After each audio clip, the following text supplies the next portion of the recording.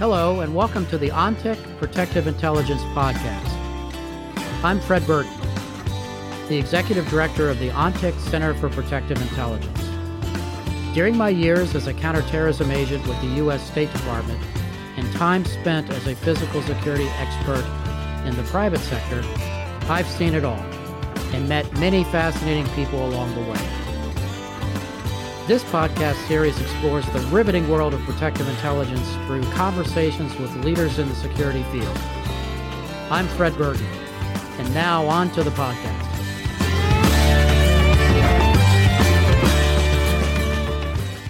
Dave Benson, it's so good to see you, my friend. Likewise, my friend, Fred Burton. It's been a lot of years, and we've got a lot of water under the bridge, and we should talk about it. Dave, you and I are former State Department special agents, and literally the last time I was in Atlanta was here for the Olympics, where I know you were our resident agent and in charge of the overall security prep, and I was running protective intelligence operations. So we have a lot of memories from what went right and what went wrong. What do you remember from that night when the bomb went off at Centennial Park? Well, one of the things I remember is that I was freaking exhausted because I'd finally had a decent evening where I got home, had some dinner, went to bed, had just gotten into bed, and my wife shook me, and Dorothy said, "My sister's calling." Well, that could be a whole different podcast with my sister's call. My sister-in-law is calling me at 11 o'clock at night, and I said, "What?" She said, "Something's happening downtown." I said, "Our crack crew would have told me by now if something was happening downtown." She turned on the TV, and ambulances and lights and sirens, and they're running it. And in true fashion, because technology was not that great in those days, Fred, it took about 10 or 15 minutes before the command center told me that what had in fact happened, that in fact we'd had some type of an explosion down at Olympic Park. Well, I know, I remember that, and obviously our responsibility in those days were the protection of all the Olympic athletes, and I think we did a pretty good job with that. We certainly had our challenges. There was a lot of high-profile athletes during that time period.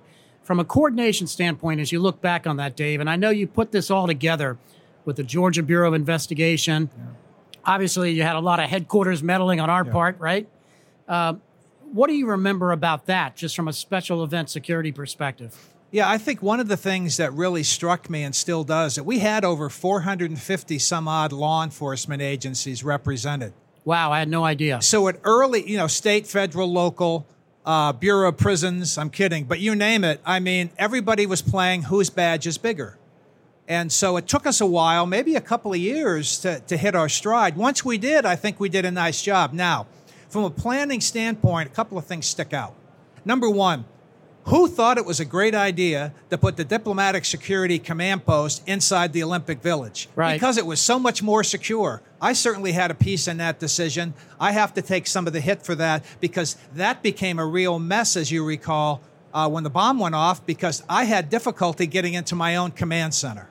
No, I remember that. I was there running protective intelligence operations from that command center. And literally, of course, remember the default during that time period, too, is we had global terrorism or looking at international threat actors, not really knowing exactly who might be behind that attack.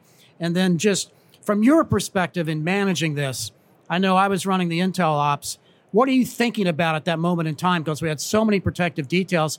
And if memory serves me right, didn't we have Princess Anne here as well? Right. That's exactly right. And so the first thing on my mind, Fred, is where are all the DSS details? And happily, pretty early in the evening, we were able to say that everybody was buttoned up or on their way home. Can you imagine if we'd had a large presence there that night? So that was really reassuring. But as I'm responding in my Crown Victoria at the speed of light, every exit on the interstate was blocked by a Georgia State trooper. God bless them, Fred, but they had their orders, and that was nobody gets off this exit unless you know who they are. So literally, I had to go around in a circle just to get in. We get to the initial screening point at the outside of the Olympic Village. I know these people. I've sat with them. I've had a meal, maybe an adult beverage, and they go, sorry, Dave, we got to go through all the car. We got to screen everything. So it probably took me 2.5 hours to respond, which would have been a 25, 30-minute trip. And I know from the intel streams, we had our old friend Chuck Hunter assigned to the FBI Joint Terrorism Task Force, and he was instrumental in helping us piece together what happened, and that laser focus on Richard Jewell at the time. Right. Walk me through that from that perspective. Yeah, so I was part of the overall federal task force before, during, and after. And so I remember the initial meeting after the bomb went off, and there was pressure to come up with a suspect, toot sweet, was an understatement. And of course, in those days, Fred, the Bureau relied on profiling.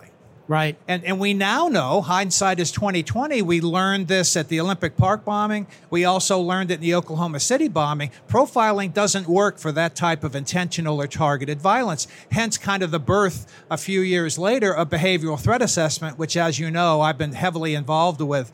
But so we came up with a profile on an individual, Richard Jewell. And it fit the profile, but he didn't do it. Dave, I remember that night as well when the bomb went off. And to your point about Richard Jewell and the air quotes profile, we always diverted back to the L.A. Olympics that our predecessors had worked. And we had that police officer that had planted that hoax device, if memory serves me right. So there was that perception that this had happened before. So the natural default here in Atlanta for the bombing at Centennial Park was to laser focus on security. Yeah. Well, I think that's right. And to be fair, initially, Mr. Jewell behaviors were of concern because he's the one that found the device. Out of all the security people, all those people there, what's the odds that he would be walking around and find the actual device? So the initial suspicion made a lot of sense. Afterwards, however, we did a lot of wheel spinning, and we've learned a lot of valuable lessons. And I may say now that a man's life was ruined because of it. And, of course, the bomber turned out to be Eric Rudolph, who many, many months later was eventually captured for that attack. Now, Dave, tell me a little bit about what you're doing now and your business as it pertains to the security industry. Yeah, so when I retired from the government, you remember I retired as the director of training for DSS in 2007. Great job. Yeah, and it was the best job I ever had, and certain people within DS thought I'd lost my mind to leave early, but it was time.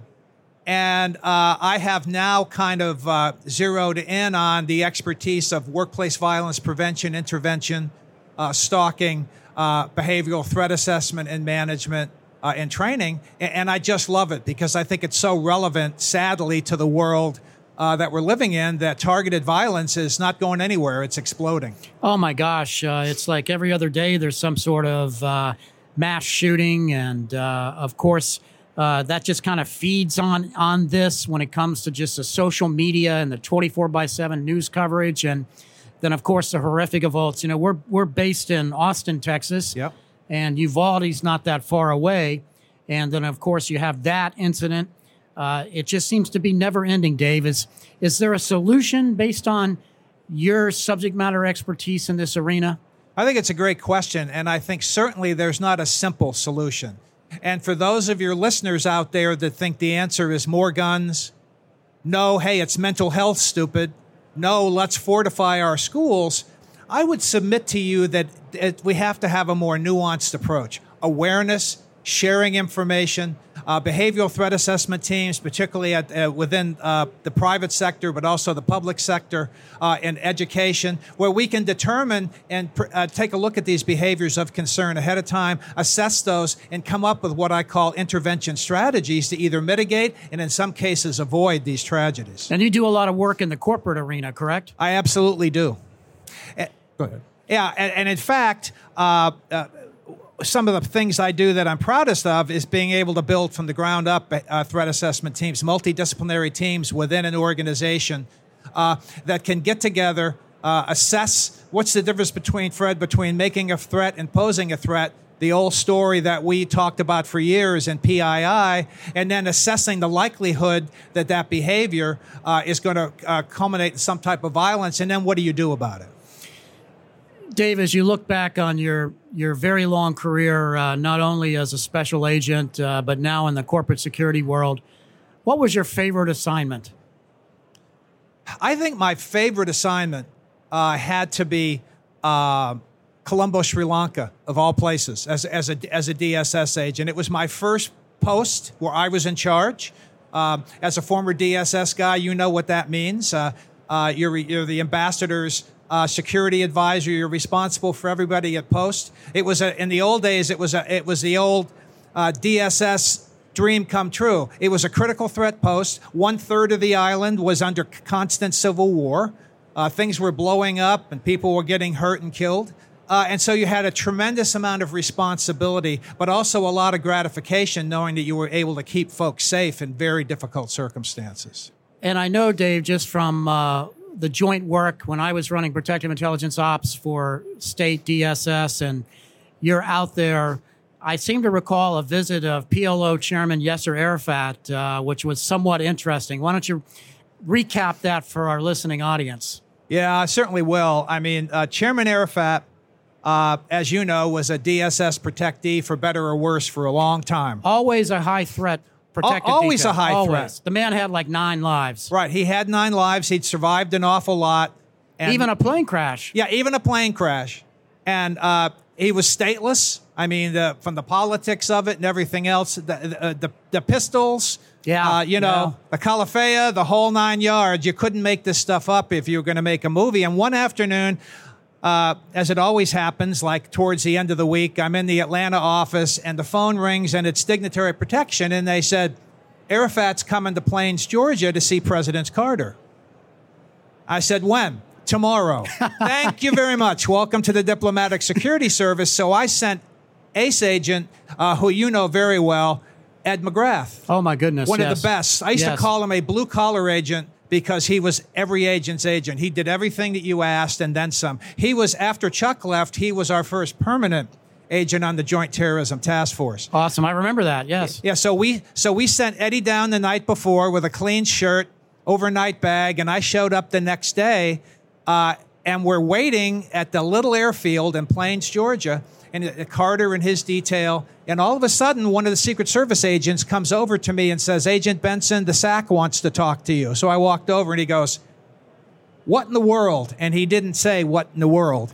He said, I'm getting reports that Arafat may have landed in Peachtree DeKalb Airport, which is just a few blocks from where we're recording this, and clearly nowhere close to Plains, Georgia.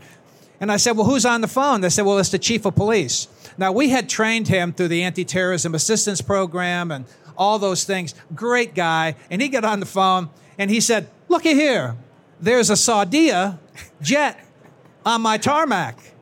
And they're saying Chairman Arafat's in there. What's going on?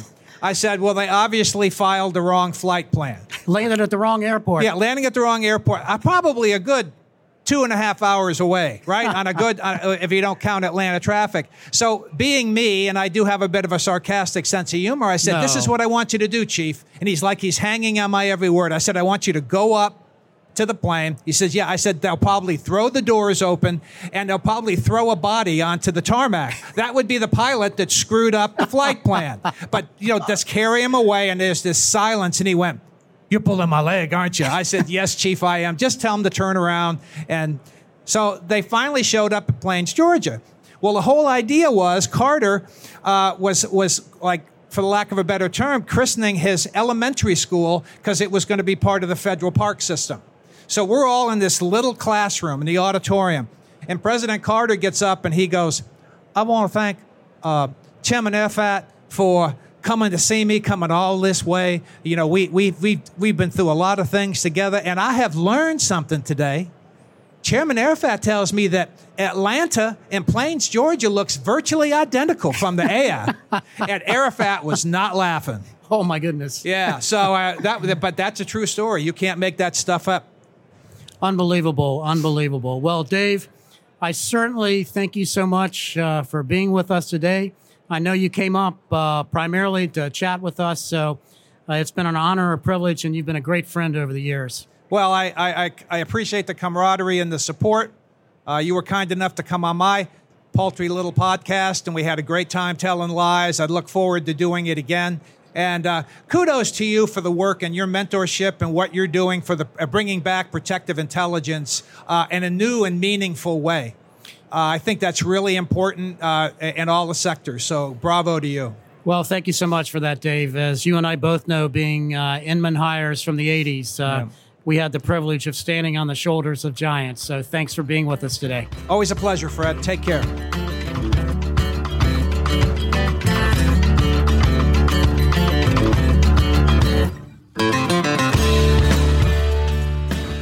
This episode was brought to you by the ONTEC Center for Protective Intelligence. Learn more at ontec.co/center. Again, that's ontec.co/center. It was produced by A.J. McKeon. Our music is a track called Monteverde Ride and was written by Brian Bristow and performed by Smokin' Novas. Check them out on Spotify. Please remember to rate and review our podcast on iTunes and subscribe on Apple Podcasts, Spotify, or wherever you get your podcasts. If you have questions, we'd love to hear them.